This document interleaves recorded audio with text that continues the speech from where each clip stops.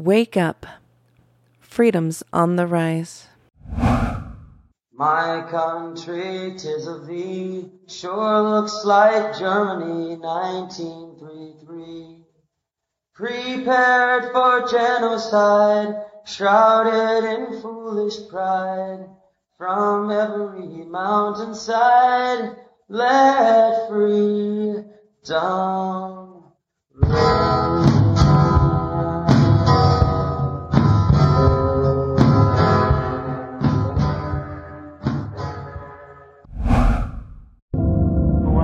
Welcome. Today we have researcher Alan Watt back with us on the line. Alan joins us the last Sunday of each month here on Red Ice Creations Radio, and we are very proud to have Alan with us. His website is cuttingthroughthematrix.com, where you can follow along with Alan's blurbs and very powerful audio commentary, and I suggest you do check out some of his books, his videos that he got available through his site. Alan is very knowledgeable about history, mythology, fraternal orders, secret societies, and all kinds of movements directing and guiding our world today. So again, with that, let me say welcome back to you, Alan, and thank you so much for taking the time to be here today. It's a pleasure, yeah. It's awesome to have you. I thought we could dive in today to kick things off, talking a little bit about socialism and communism. I heard one of your blurbs where you kind of went into a little bit about the symbology behind the Soviet flag and all of this, and maybe we can dive into that a little bit later on. But to get things going, I guess we could start at the official beginning to kind of unravel some of the knots that there. Do you think that Karl Marx, Friedrich Engels are these guys the real founders of communism? No. We know that Karl Marx was a hack journalist who was kicked out of Germany and brought into Britain to basically write the manifesto. He was so unimportant that for many years his name wasn't even attached to the first couple of editions. So he wasn't the main thrust. He was the person who was told what to put into writing, into a formula really, and a theory, the whole theory of dialectical materialism, and to make it into what seemed to be a science, and that was what it was meant to be. It was to rival existing religions by adopting the same sort of beliefs as religions run on.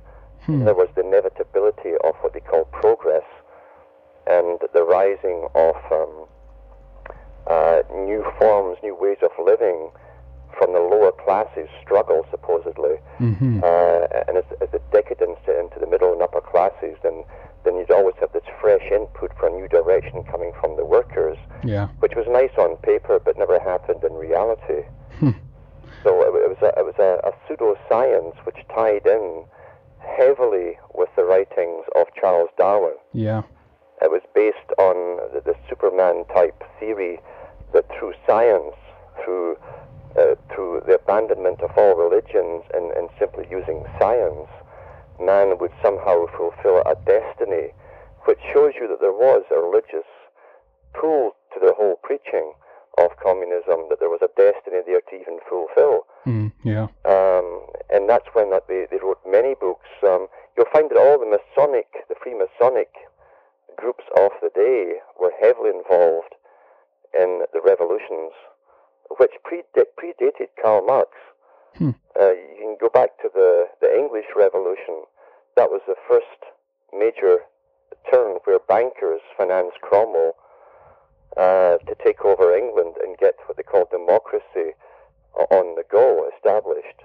The second revolution was the American Revolution, and then of course that was followed by the French Revolution. Yeah. So Freemasonic literature, even today, openly declares that they have been behind every revolution for the last 500 years. Regarding Cromwell, what time period are we talking about there? You're looking into the 1600s. Okay, yeah. And Cromwell was financed by bankers from Amsterdam, Yeah. who financed his army, the equipment, the armaments, and all of that kind of stuff to change England's system from the feudal society to the next step, which was a form of democracy, even though initially it was all for nobility, really. They swapped their feudal system and gave themselves a parliament, you might say. Yeah, yeah. I mean, I guess we could tie this into, I guess, William of Orange and the bank system coming out of the Netherlands, right? Yeah. Yeah. So that was heavily involved. And as I say, to be on the go much earlier, you'll find that with even the writings of More with his Utopia. He wrote Utopia about the same time, or just before Francis Bacon wrote his New Atlantis. Yeah. They're very, very similar because they were both Freemasonic writings or Rosicrucian writings. And they talked about a future world where everything would be in its place and everything would have its place, run on a form of science, with lawyers at the top as well, administering the justice to the people. But basically science would lead the way out of the darkness of religion. Yeah. So from the 1500s onwards, you might say, you can see the start of this. And by New Atlantis, they meant the Americas. Yeah. That's what they meant by the New Atlantis. That's an interesting idea. I want to return to that a little bit later also maybe, but regarding the, I guess, revolutionary movements, one theme I guess is running throughout all of this is the tie-in with the Promethean character. Isn't this right? This, of course, is a statue that is, I guess, outside of the Rockefeller Plaza, or what is it, in New York there, where this is basically the god who stole the fire from the other gods, right? That's right. Fire from heaven. Yeah. Meaning intellect. And there's a good poem out there by Shelley on Prometheus, is well done. And Prometheus, again, in the later religions, became Satan. It's the same hidden meaning behind all the religions. In fact, they're all the same story. So Prometheus took light, intellect, to the world of darkness and gave it to man. Yeah. So he's the rebel who defines the overlord, I guess. Yes. Yeah. and again, the revolutionary idea then is to kind of always rebel against the authority, to kind of, I guess that they see it in the way that they're trying to, rearrange the current paradigm by actually having people rebel or go in revolution, I guess. Yes. Yeah. The whole idea of the mystery religions is to bring order out of chaos. Yeah. And they perceive a world where everyone does their own thing as chaos, as chaotic.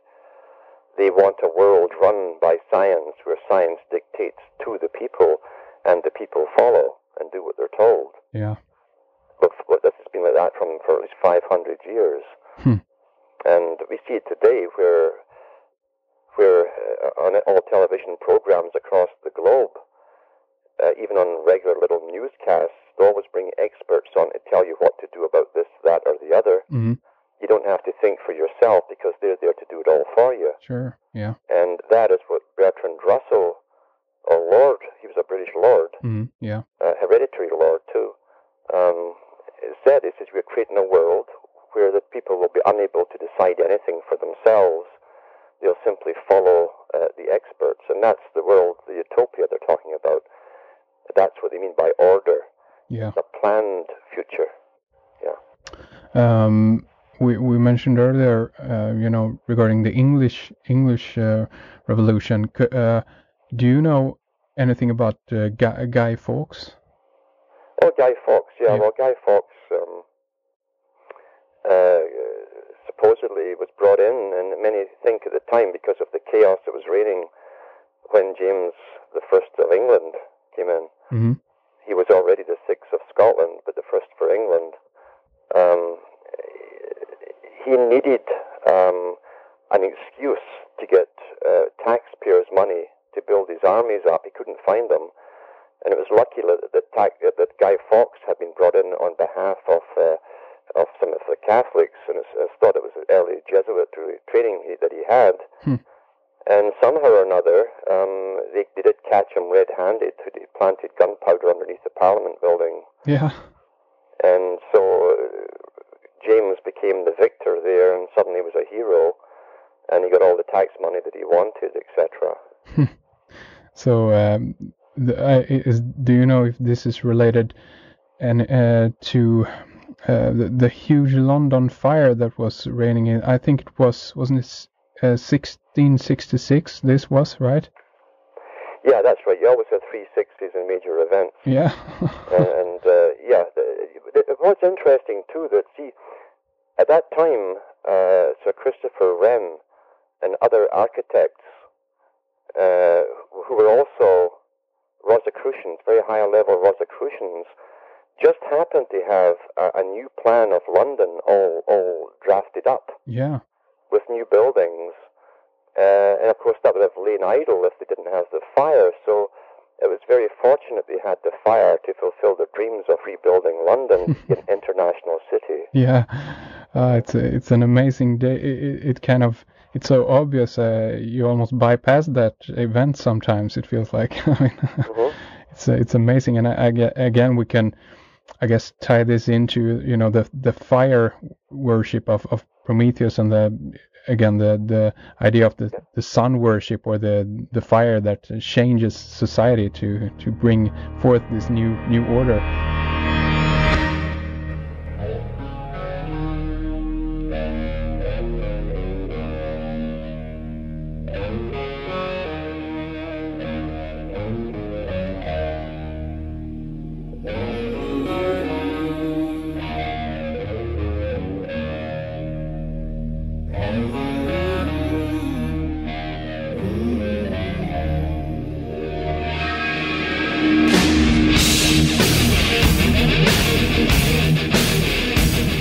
Welcome to Freedom's Rising, episode 22 on July 7th, 2022. We're doing part 6 of the Falling into the Movement Trap series today, and yesterday was part 5 of Falling into the Movement Traps. On episode 21, I did not announce the episode number and part number in that series of yesterday, but we ended with Dave Emery's reading of They Thought They Were Free, chapter 13, I believe, in the book. And then that little jingle at the beginning of this episode, my country, 'tis a fee, sure looks like Germany, 1933. That song, it was at the end of that clip that I found, in the Dave Emery archives. I have no idea, where that's from, but I figured, okay, well, I forgot to put it at the end of the episode, so we'll just put it at the beginning of this episode. And then we heard just now from Mr. Alan Watt talking about all them big boys at the top, and how the communist revolution was really a Freemasonic controlled opposition. And it's all occulted. No, that's why we brought that in there, not because I'm like a huge fan of Hendrik, the guy who does Red Ice Radio, or necessarily even saying like Alan Watts got it all nailed and we all need to listen to him. That is the second time he's made an appearance in Freedom's Rising series here.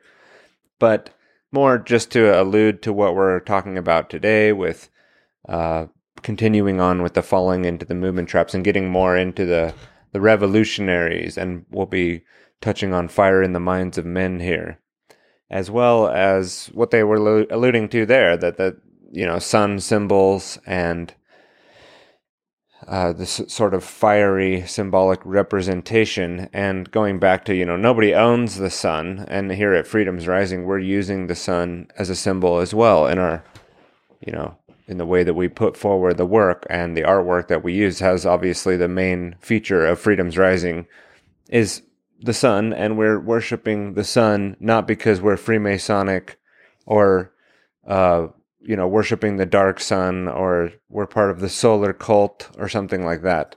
Those are all things that exist, and there's the dark sun cult, and you can look at symbology all throughout Freemasonic and Illuminati and all kinds of Rosicrucian orders and different occult societies use the sun as a symbol. It's obviously, quite prevalent object in our lives. It is the reason why we're able to be on this planet, and no one owns that symbol. And no, I'm not a Mason.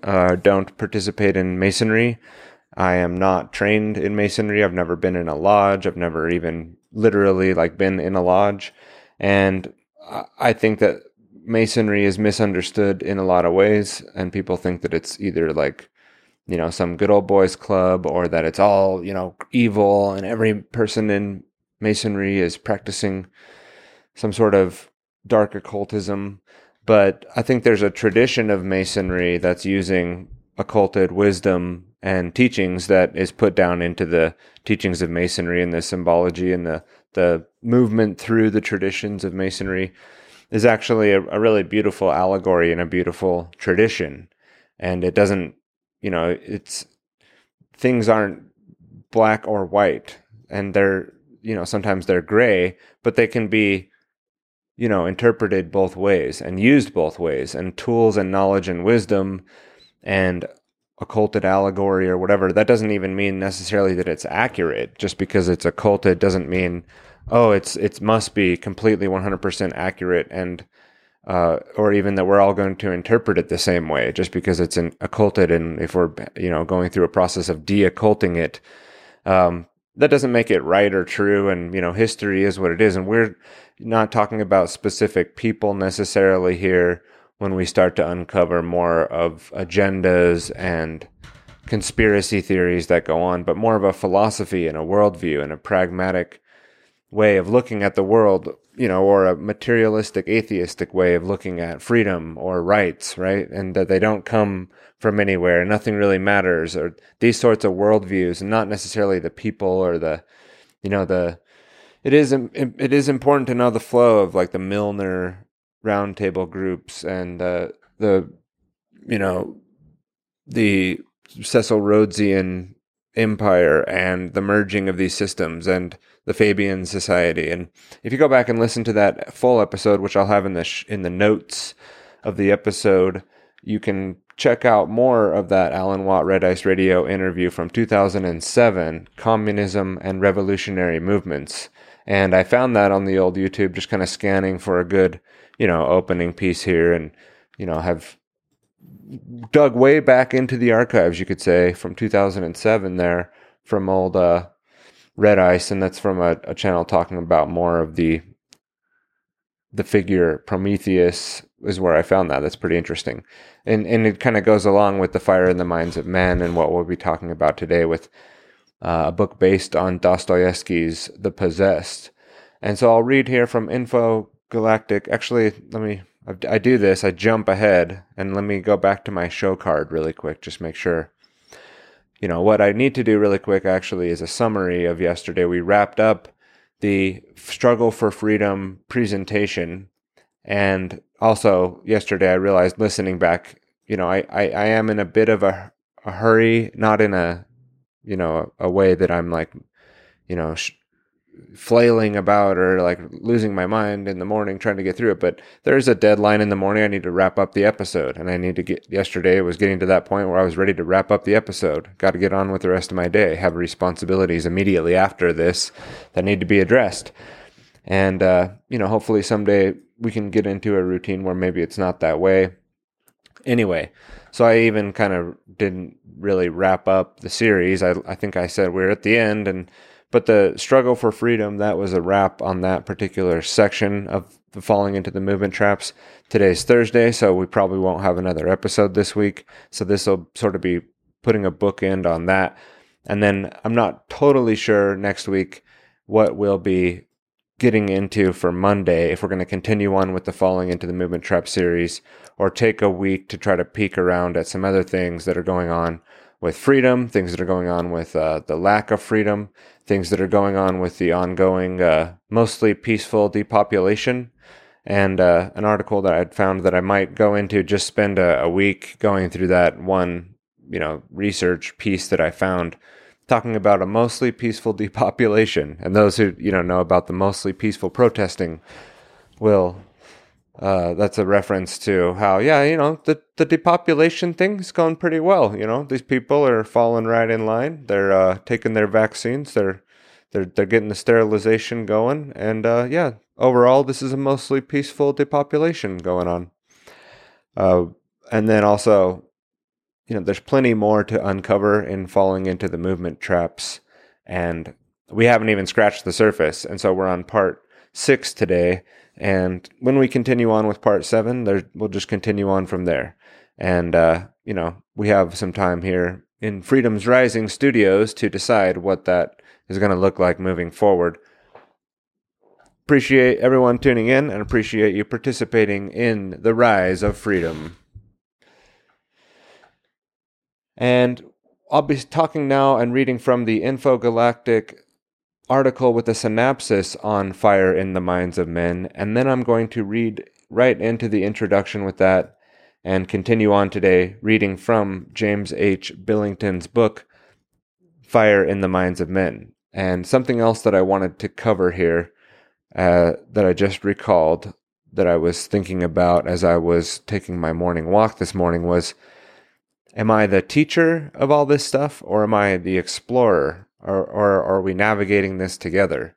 And there's a good grasp I have on a lot of, I would say highlights and talking points and things that do relate to what we're talking about here, and a wide breadth of information that I've taken in that I can sort of condense down and DJ into the show here. But I'm also on a discovery.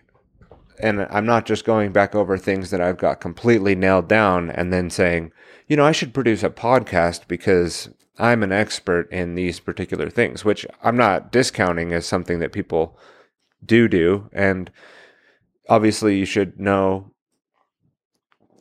enough about your topic to purvey information that's useful to others, or at least go down the journey and document it in a way that's also useful for others so that we're putting it into the podcast. So as we go on, as some of these episodes might grow in length, or we go into different topics, or we sort of drop Freedom's Rising and continue on with discovery and putting podcasts out there through the TylerBloyer.com feeds, the Freedom's Rising is also just a series. We've been doing podcasts and episodes myself in this similar vein for now, going back to 2015 or so, getting started. I had the Creature of Control podcast, and that was sort of the first work that I put out within the Stones Media Network. That's the media production arm of TylerBloyer.com, of Freedom's Rising, of Alt Eats, me and Cassandra's projects together. Sort of the back end of that, the media production studio, really is within the Stones Media Network. And that's been the name of my official entrepreneur endeavor that I have been working on more seriously over the last couple of years. And again, we took some time off last year to get some things settled and really took a step back from a lot of those sorts of things, content production and whatnot. But I'm also the discoverer and the person who's open-minded and, looking for new angles and information, and a constant student as well. So it's not that I'm just sitting up here and going, there's this deep, dark, or deep caverns of knowledge behind me that nobody has access to, and I'm trying to trickle it out to the masses here and all the idiots. Like, I'm not sitting on a throne like that and up here acting like that. I'm also in awe and, looking at things and going, wow, that's amazing. And, we're talking about the discovery of psychological aspects of human beings, which is an endless study in itself. Any one of the topics, whether it's psychology or philosophy or history, American history even, these are all topics that people can spend whole lifetimes, encountering and discovering and researching and still not have it all figured out. So, we're trying to be wide in our breadth of, in our weight of the information that we can bring forward, and keeping it in sub-compartmentalized things like falling into movement traps or talking about freedom.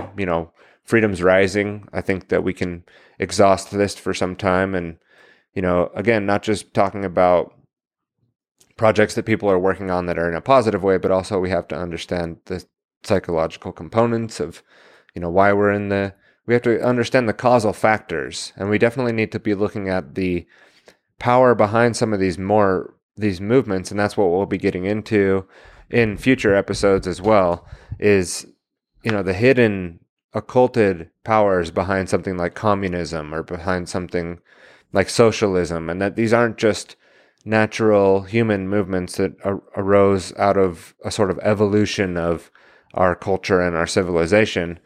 In one way, you could classify it like that, but there's also a strong, heavy hand of the occult, of these secret societies and secret orders, and they show themselves in things like the Council on Foreign Relations and things like the Royal Institute of International Affairs. These are sort of the working arm and political arms of these secret societies or roundtable movements. And again, a lot of the time, these groups are doing what I was just talking about. They've got the breadth and the depth and the large caverns of wisdom and knowledge. But, that doesn't make them like some kind of superior human beings to us, or that they've got it all nailed and every one of them understands all the stuff that we're just too stupid to understand. And I definitely don't think that's true in the modern day. And a de-occulting and unveiling of that information does need to be had.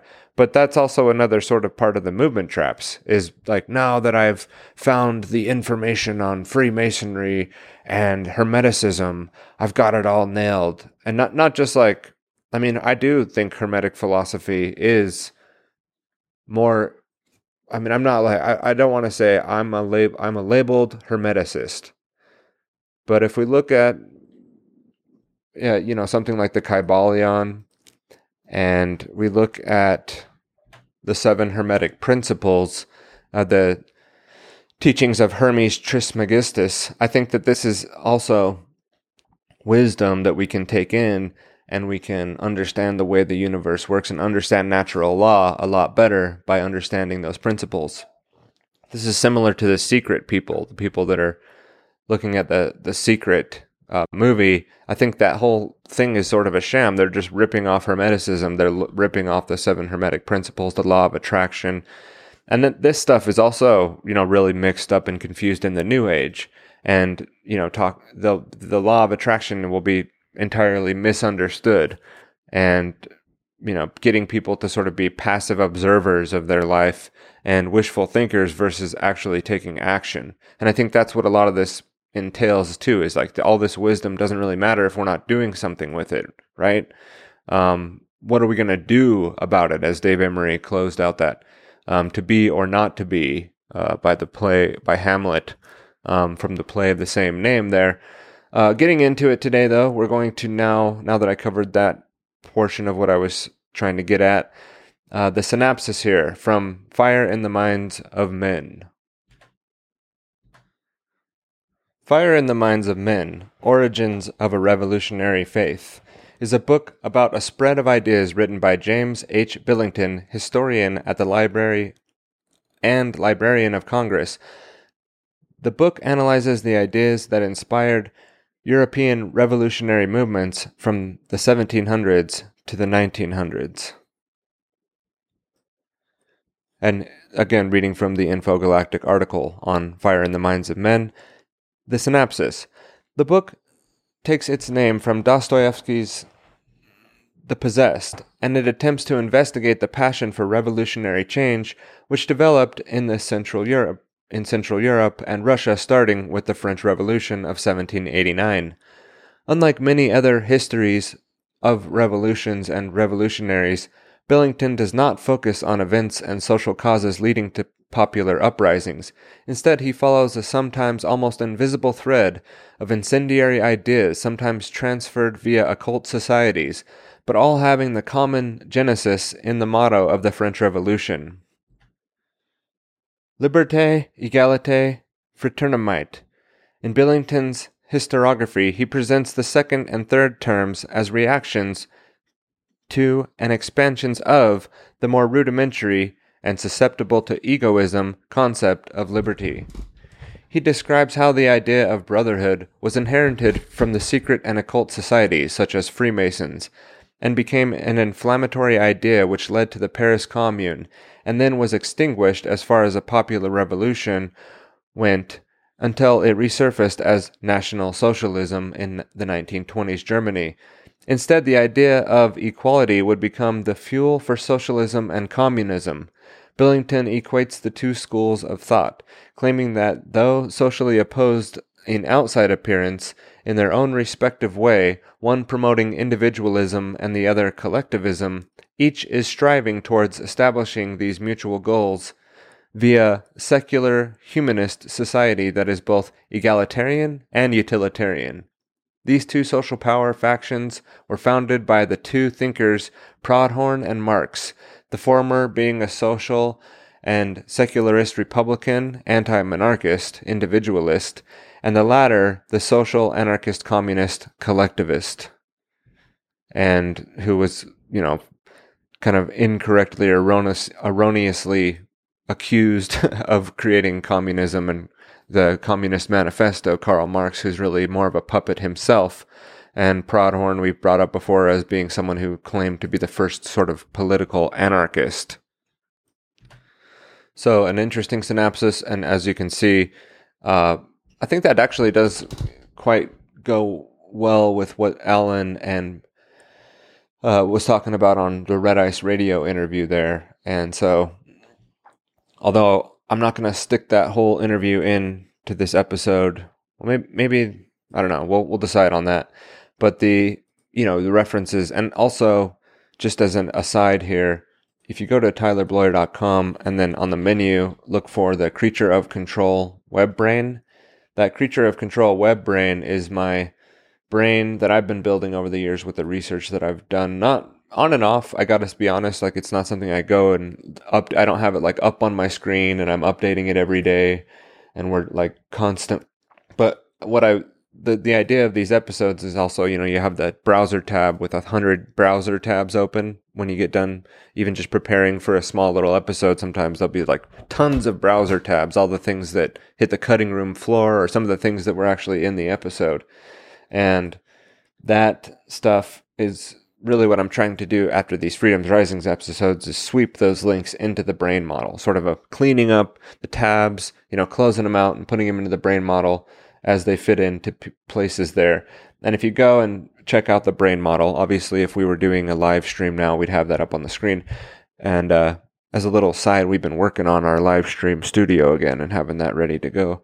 Not going to put any timeline on that because I don't know when that'll happen. But go to tylerbloyer.com/brain and you can follow along with some of the stuff that we talk about as we go through and document and put the links in there to give another recontextualization of the information itself and another way to store certain things that I've found have been stored in the brain and then disappeared off the internet. But luckily I had copied that page into the notes of that. So starting now from the introduction of James H. Billington's book, The Fire in the Minds of Men. Introduction. This book seeks to trace the origins of a faith, perhaps the faith of our time. Modern revolutionaries are believers no less committed and intense than were the Christians or Muslims of an earlier era.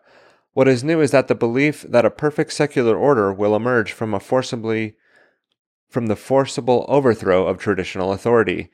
This inherently implausible idea gave dynamism to Europe in the 19th century and has become the most successful ideological export of the West to the world in the 20th. This is a story not of revolutions, but of revolutionaries, the innovative creators of a new tradition, the historical frame in this century and a quarter that extends from the waning of the French Revolution in the late 18th century to the beginnings of the Russian Revolution in the early 20th.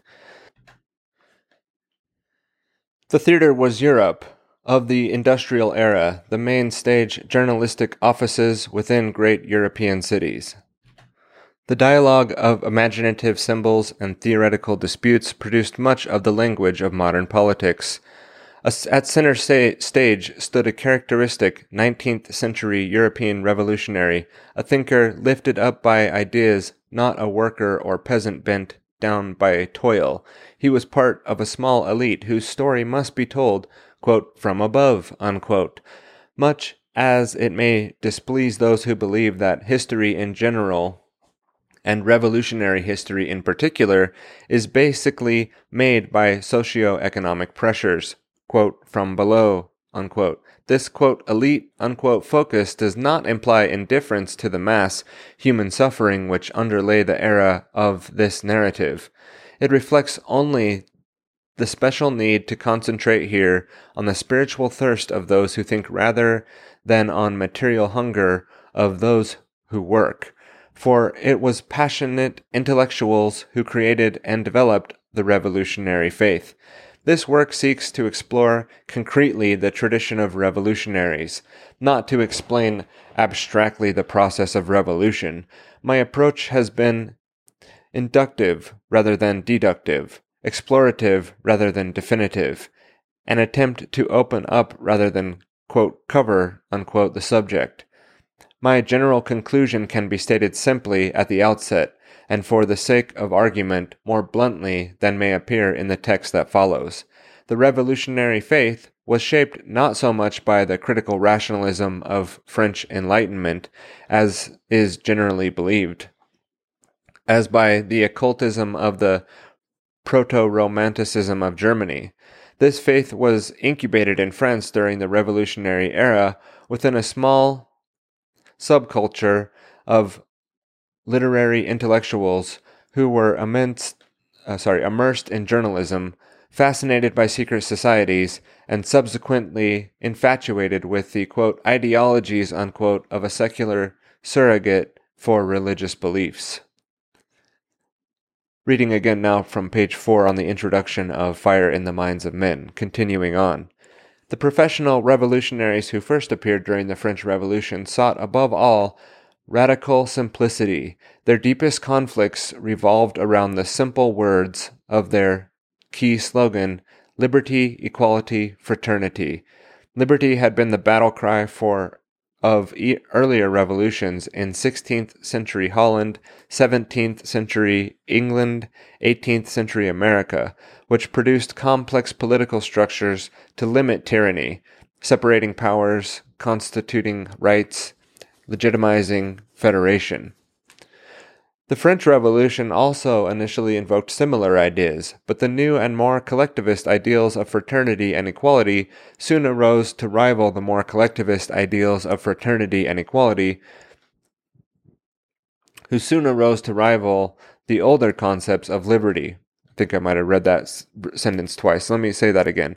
The French Revolution also initially invoked similar ideas, but the new and more collectivist ideals of fraternity and equality soon arose to rival the older concept of liberty.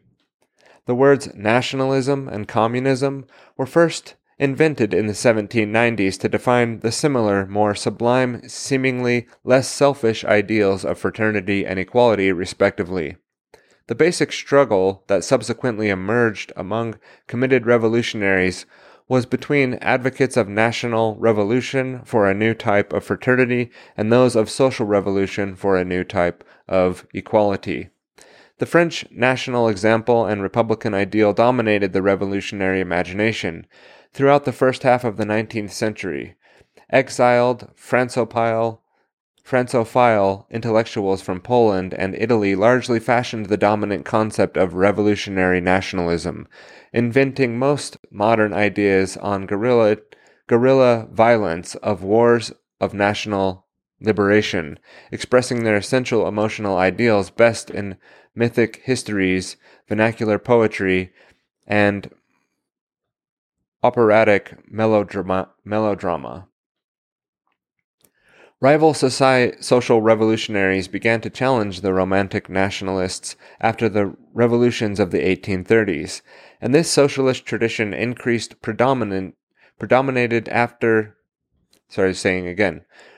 Rival social revolutionaries began to challenge the Romantic nationalists after the revolutions of 1830, and this socialistic tradition increasingly predominated after the forming of the First International in 1864 and the movement of the revolutionary cause from French to German and Russian leadership.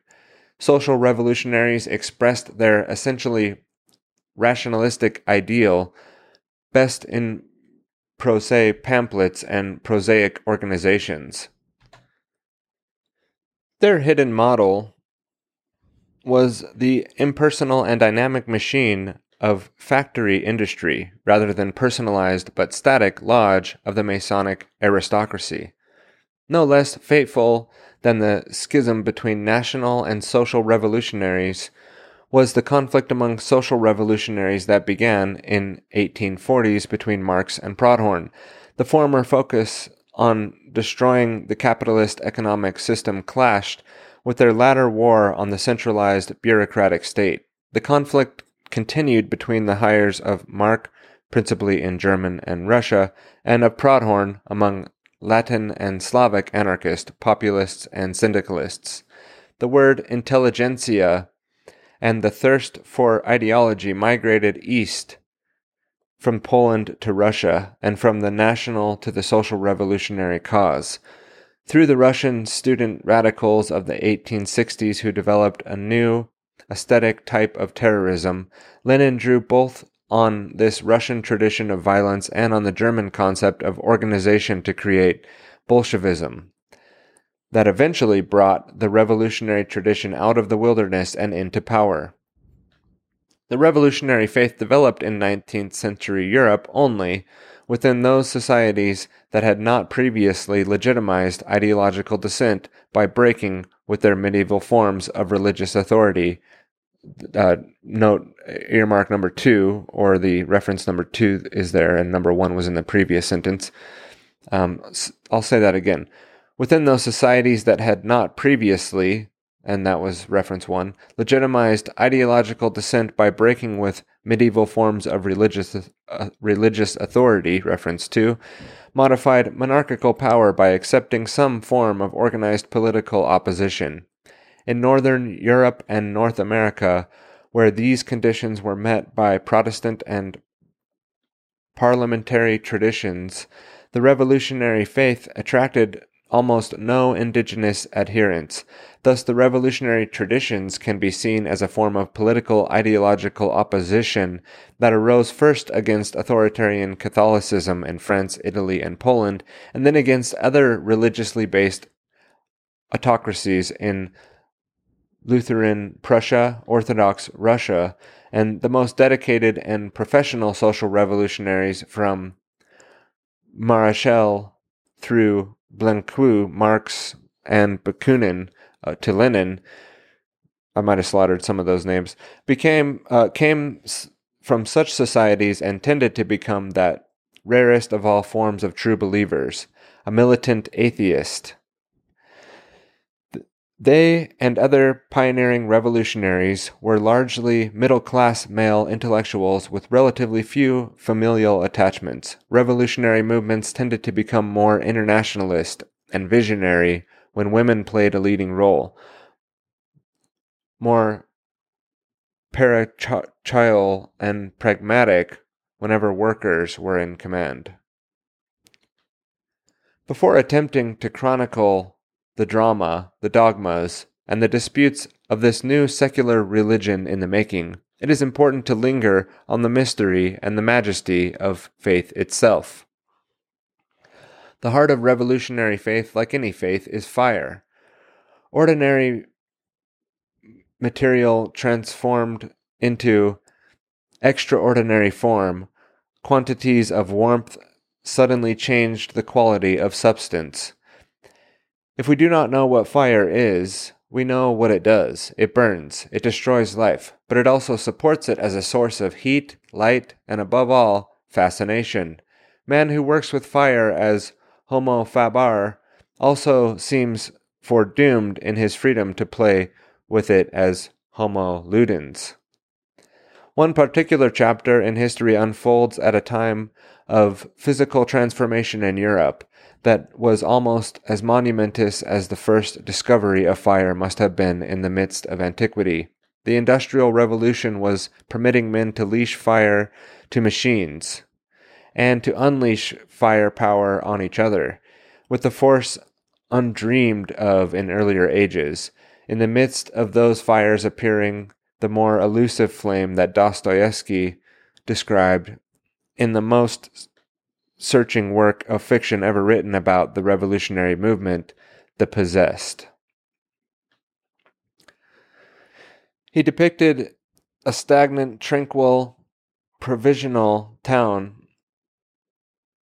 that was suddenly inspired, or infected in parentheses, by new ideas. Shortly after a turbulent literary evening, a mysterious fire broke out, and the local officials shouted out into the nocturnal confusion, quote, "The fire is in the minds of men, not in the roofs of buildings," unquote. Dostoevsky was writing under the impact of two great fires that disturbed him deeply in the heralded the transfer of the revolutionary leadership from France to Russia. These fires had broken out in Imperial St. Petersburg in the spring of 1861, where the emancipation of the serfs seemed to have inflamed rather than calming compassions, and in Imperial Paris 10 years later, where the flames' defeat of the Paris Commune ended forever the era of the Romantic illusion. The flame of faith had begun its migration a century earlier, when some European aristocrats transferred their lighted candles from Christian altars to Masonic lodges. The flame of occult alchemists, which had promised to turn dross into gold, reappeared at the center of the new, quote, circles, unquote, seeking to recreate a golden age. Bavarian Illuminists conspiring against Jesuits, French Philadelphians against Napoleon, Italian charcoal burners against Habsburgs. When the most important anti-Neoplatonic conspiracy was ridiculed for attempting, quote, to use the lever something which is only a match, unquote, its leader replied that, with a match one has no need for a lever, or a lever, right?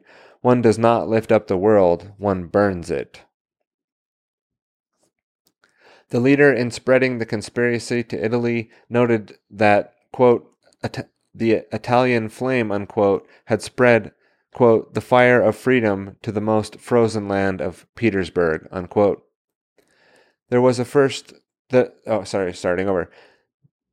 the first Russian Revolution occurred in December of 1825. Its slogan, quote, "From the spark comes the flame," unquote, was originated by the first man to predict an egalitarian social revolution in the 18th century, Sylvain Marechal, and revived by the first men to realize such a revolution in the 20th, Lenin, who used it as an epigram for his journal, The Spark.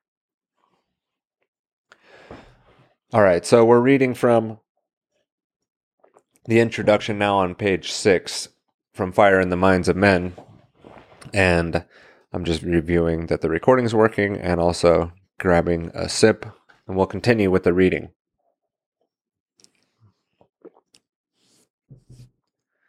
A recurrent mythological model for revolutionaries, early romantics, the young Marx, the Russians of Lenin's time, was Prometheus, who stole fire from the gods for the use of mankind. The Promethean faith of revolutionaries reassembled in many respects the general modern beliefs that science would lead men out of darkness into light. But there was also a more pointed millennial assumption that on the new day that was dawning, the sun would never set. Early during the French upheaval was born a solar myth of revolution, suggesting that the sun was rising on a new era in which darkness would vanish forever. This image became implanted, quote, at a level of consciousness that simultaneously interpreted something real and produced a new reality, unquote. Reference number 3. The new reality they sought was radically secular and stridently simple. The ideal was not the balanced complexity of the new American Federation, but the occult simplicity of its Great Seal. An all-seeing eye atop a pyramid over the words Novus Ordo Seclorum. In search of primal natural truths, revolutionaries looked back to the pre-Christian antiquity, adopting pagan names like Anaxagoras, Chumate, and Anarcharsis, including Klutz. Sorry, that's really kind of a jumble of words there. In the search for primal nature truths, revolutionaries looked back to the pre-Christian antiquity, adopting pagan names like Anaxagoras, Chumete, and Anarcharsis, Klutz, idealizing above all the semi-mythic Pythagoras. I'm sorry, I'm stumbling over these words now. The semi-mythic Pythagoras as the model intellect turned revolutionary, and the Pythagorean belief in prime numbers, geometric forms, and the higher harmonies of music. Many of the same Strasbourg musicians who first played La Marseillaise in 1792 had introduced Mozart's magic flute to French audiences in the same city only a few months earlier, and Mozart's illuminist messages seemed to explain the fuller meaning of the Jour de Gloire that Roget and Lisle anthemed and proclaimed. And here is the Jour de Gloire. The rays of the sun have vanquished the night. The power of darkness has yielded to light. All right, page 7 from the introduction here. And I'm just scrolling to look at the time.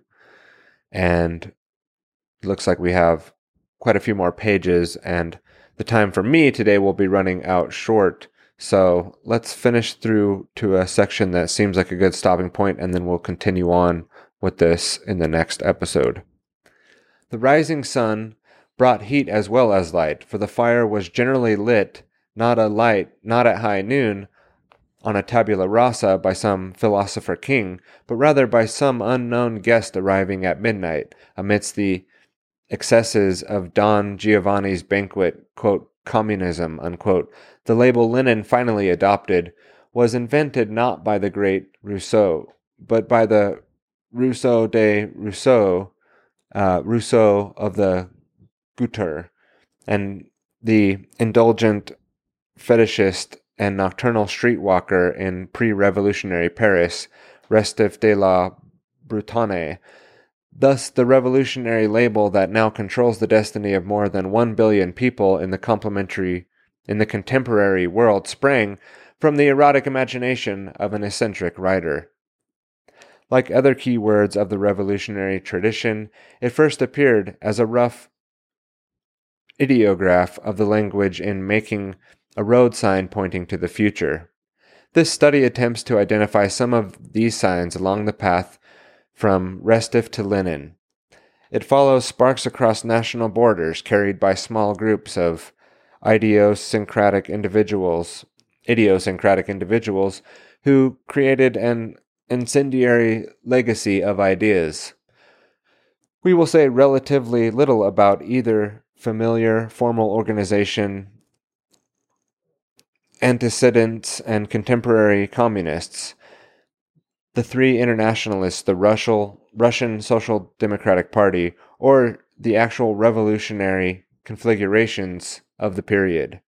We shall exclude altogether the contemporary era in which the stage has moved from Europe to the world and the revolutionaries from the anticipation to the exercise of power. We shall deal repeatedly with the linguistic creativity of revolutionaries who used old words, democracy, nation, revolution, and liberal, in new ways, and invented altogether new words like socialist and communist. Their appealing new vocabulary was taken over for non-revolutionary usage, as in the adoption of Republican and Democratic for competing political parties in the post-revolutionary America, or in the conservative co-optation of nation, liberal, and even radical in the late 19th century Europe. Revolutionaries also originated other key phrases used by non-revolutionary social theorists in our own country. Cybernetics, intelligentsia, even speculation about... let's read that again. Revolutionaries also originated other key phrases used by non-revolutionary social theorists in our own century. And the Cybernetes, right? They made up, this is Tyler backing off from the book for a sec, that good old Cybernetes and that intelligentsia. What's all this cybernetics and intelligentsia about? Okay, back to the book. Even speculation about, quote, the year 2000, unquote, began not with the futurology of the 1960s, but with a dramatic work written in the 1780s by the same figure who invented the word communism, or communist, and that's reference number 5. The origins of the revolutionary words and symbols is more than antiquarian interests, for in the contemporary world, where constitutions and free elections are vanishing almost as rapidly as monarchs, revolutionary rhetoric provides the formal legitimation of the most political authorities. The historian path back to the origins leads, however, into often murky labyrinths and requires a willingness to follow seminal figures in leaps of fantasy to remote times and on long marches into distant spaces. Revolutionaries, no less than prophets of the Judeo-Christian Muslim lineage, seek to find their, quote, holy other, unquote, in historical time. They tend to become more extreme in the present, and they idealize an ever more distant past. Those who glorified the pre-Christian Druids tend to outstrip the fanaticism those who looked only into the early Christians.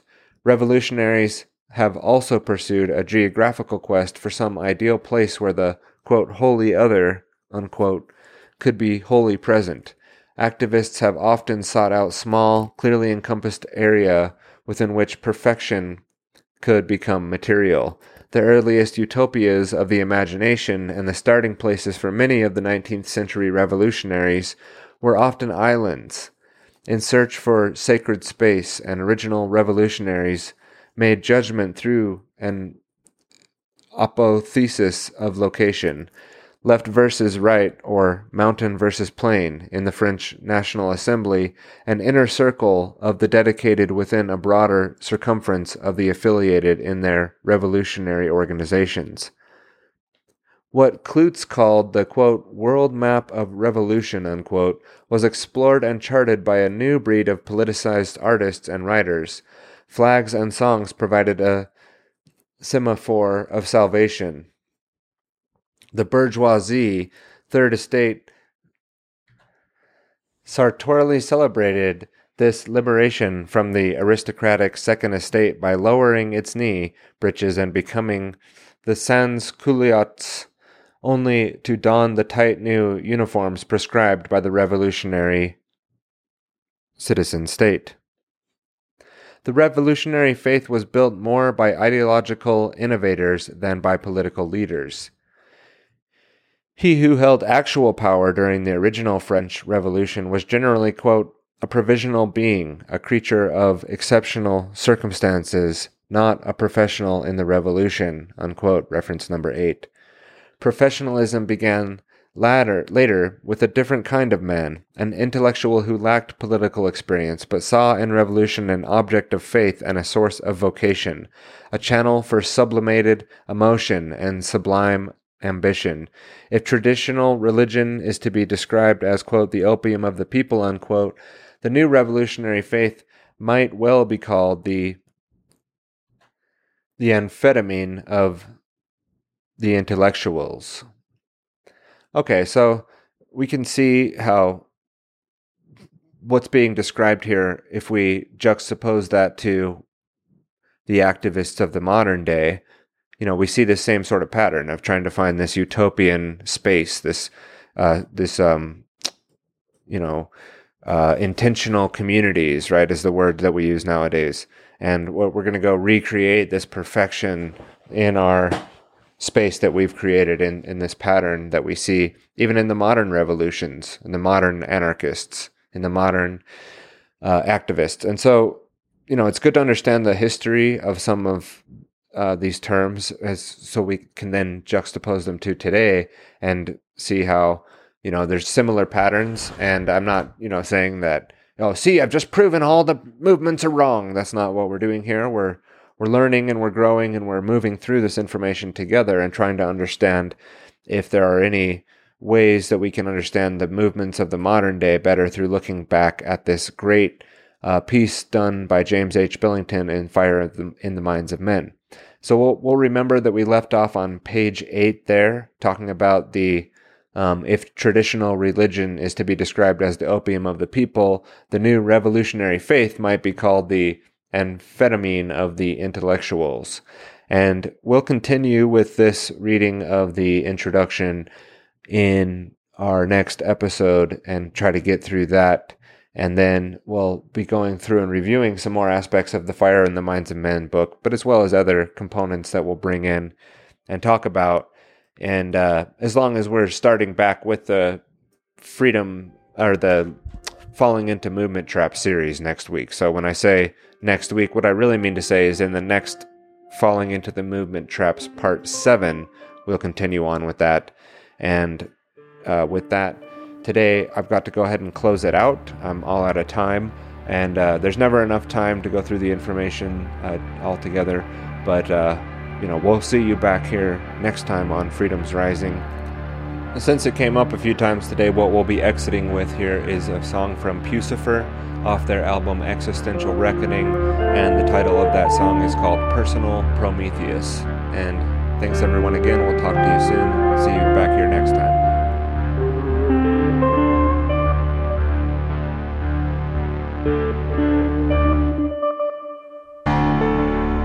Listen closely.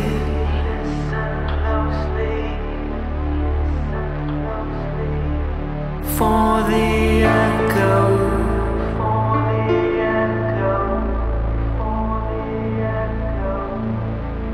of your genocide.